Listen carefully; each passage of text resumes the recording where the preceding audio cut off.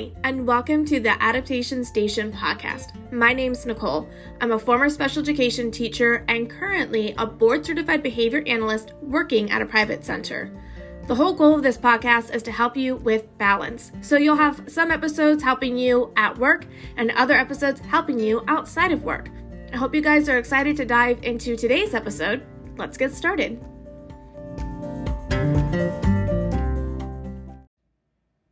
Welcome back to today's podcast, and let's get right to the point.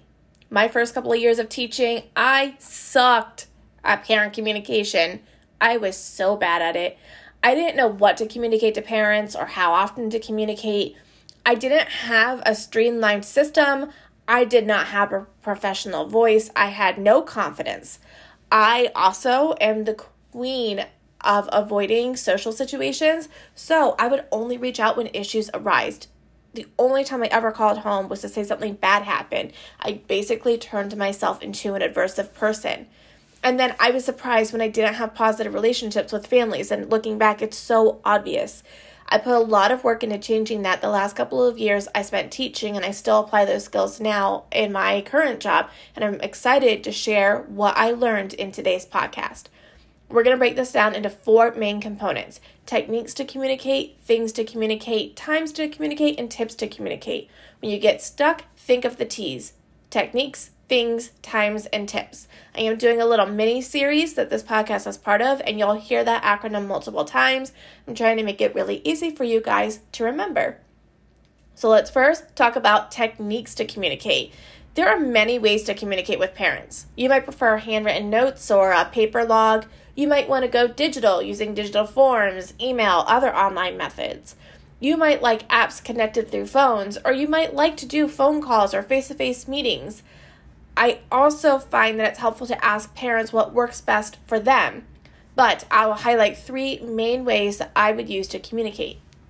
The first one was a paper-based log.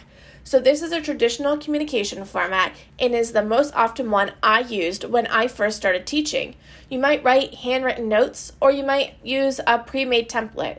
The pre-made template is streamlined and it makes it easy to quickly highlight key points from the day. I always printed a ton of copies of the form and had them in a binder ready to go. The second one was apps. I had a parent request an app for communication, and I was really hesitant, but when I tried it, I absolutely loved it. First, I have terrible handwriting, and my parents struggled to read my notes, so digital was the way to go. Also, it was really nice because as teachers are really short on time, I loved being able to put kids on the bus and then go back to my classroom and type the note and send it to parents before their children made it home. It's really hard to write in 8, 9, 10 different logs before all the kids go home at the end of the day. Another great thing about the app is it gave me a lot more options. So the one I used was ClassDojo. I used it a little bit differently because it's designed around using points, and I just ignored that system. But I set up mini feeds for each student. It's almost like their own Facebook page. Parents loved it when I would snap a picture and post it with a short sentence. This usually took me less than 15 seconds to get up, and it meant so much more to parents than a note at the end of the day. I also love this format because I could send videos. This was really helpful for sharing strategies with parents. If I was trying to talk to a parent through how to use equal groups in math, I could send a short video of myself using the strategy with the child. It made supporting them so easy and streamlined. Other apps that I hear used include Seesaw and Remind.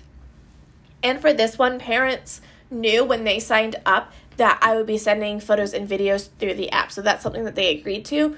If parents weren't comfortable with that, we just wouldn't use the app, and I would go back to an email or paper-based format, just in case anyone had that thought in their mind. The third one is a digital form. This is another great way to share information. It's a little bit more aligned to the traditional handwritten format, but with it being digital, you never have to worry about the log getting forgotten at home or at school, and it has a really easy digital record. So to use this format, you'll want to have a Google form ready and make a unique copy for each student. If you have 10 students, you will need 10 separate forms. And each form will change the settings so parents get an email every time the form is filled out. It's super easy to do. Once you figure out your format for communication, what kind of things should we communicate? There are a lot of different things that we can share with families, but I'm going to break it down to 3. The first one is little everyday things. This is your highlight reel. Parents want to know about those happy moments. Talk about the art project. Talk about the song they loved in morning calendar. Talk about the way they played at recess or the way they said hello to a teacher. Parents want to know these little moments. The second one is a little bit more obvious, but big takeaways. These are your really important moments. If a child uses their communication device independently for the first time, if the child meets a target goal, if we see a new behavior or there's an intensive behavioral episode, share that as well. I love to keep things positive, but I also value being honest and direct, and I'll give you an example at the end of this podcast.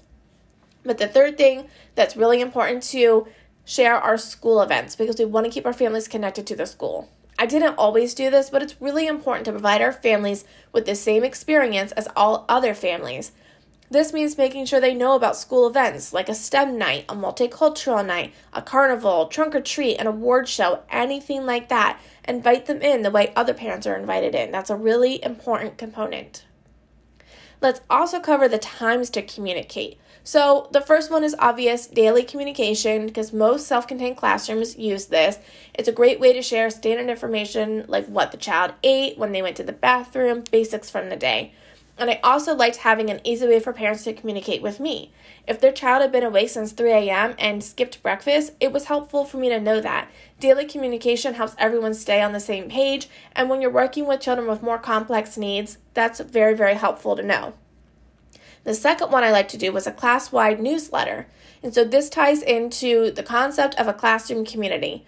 We want our families to have those same experiences as other families, and class-wide newsletters are a great way to do this. I like to send a monthly newsletter with more generic information. I might share that we're learning about weather and science, that we have a community trip to the library coming up, and our Earth Day party will be at the end of the month.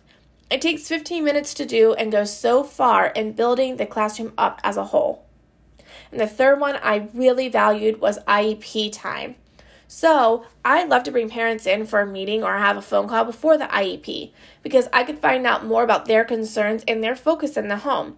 If they wanted to share, I could find out about what the child was working on in private speech, OT, or ABA therapy. Taking this step helped me show the parents that I highly valued their input, and it helped me as I move forward in the IEP.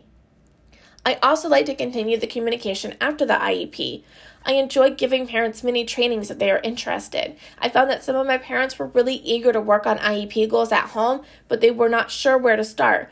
By giving examples, I could show parents how to work on a skill.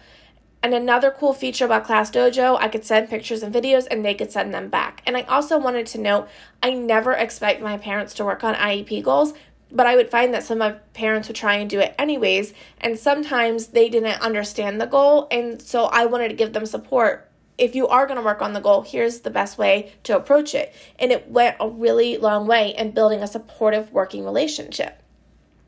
And then the last thing are tips to communicate. So like I said, finding my professional voice was really tough. Sometimes I was way too hard and blunt. Sometimes I was way too soft, and sometimes I danced around what I wanted to say. Finding my confidence was hard, but once I found it, I broke it down into 3 simple steps. The first one is be direct. Don't do the dance. Let's be direct about what's going on. And I'm going to use my dog as an example. I have a beagle named Buster. Let's say I took him to doggy daycare, and every time a dog came near Buster, he bared his teeth and growled. And I pick him up, they say, oh, Buster had a hard time socializing with other dogs. I'm going to assume that he was antisocial and slept in the corner. I don't know what that means, so I'm not going to know that that means something significant. Let's say the next time I take him, he does it again. He's growling at other dogs and baring his teeth. But when I pick him up, they go, oh, he wasn't feeling friendly today. And I go, okay, he doesn't like other dogs, that's fine. And then the third time they say, ma'am, he can't come here anymore. He's dangerous. And I'm like, what do you mean he's dangerous? All you said was that he was antisocial. You see how they weren't direct with me, so I don't know what's happening? This is a totally made-up situation because Buster did, in fact, just sleep when he went to daycare, but it's a good example of what can happen when you're not direct. So be as direct as you can so families know what's happening in your classroom. The second one is to be honest. We're all human. We're gonna make mistakes. The best thing you can do is be honest about it. If a parent asks for a document to be sent home and you forget, be honest. If there's a change in staffing or something else that could be impacting the student, be honest. Honesty goes so far in building and maintaining the respectful relationship. And the third thing is to be proactive. When you reach out to a parent about a problem, particularly if the problem revolves around behavior, it's helpful to be proactive. Don't just call and say, Johnny threw his blocks across the room. Call and say, Johnny threw his blocks across the room and I'm going to try X tomorrow to help. I can only imagine how hard it is to be the parent and have to be contacted about a behavioral problem. If I, as a professional, can call them and already be brainstorming a solution, we can shift the conversation from a guilt drive or a defensive response to a response that is rooted in working together for the benefit of the child. I understand that working with parents is difficult, but I want you to remember that these children are their entire world. As I mentioned, I have a dog. I don't have a human child, but I have a fur son that I value above all else. He is my whole world, and I can only imagine how much more intense the love is when it is your child. So always remember that they are fighting for what they think is best, and the best thing that we can do is meet them where they're at and use these tips to foster the best relationship you can. I hope something in this podcast was helpful, and I wish you all best of luck.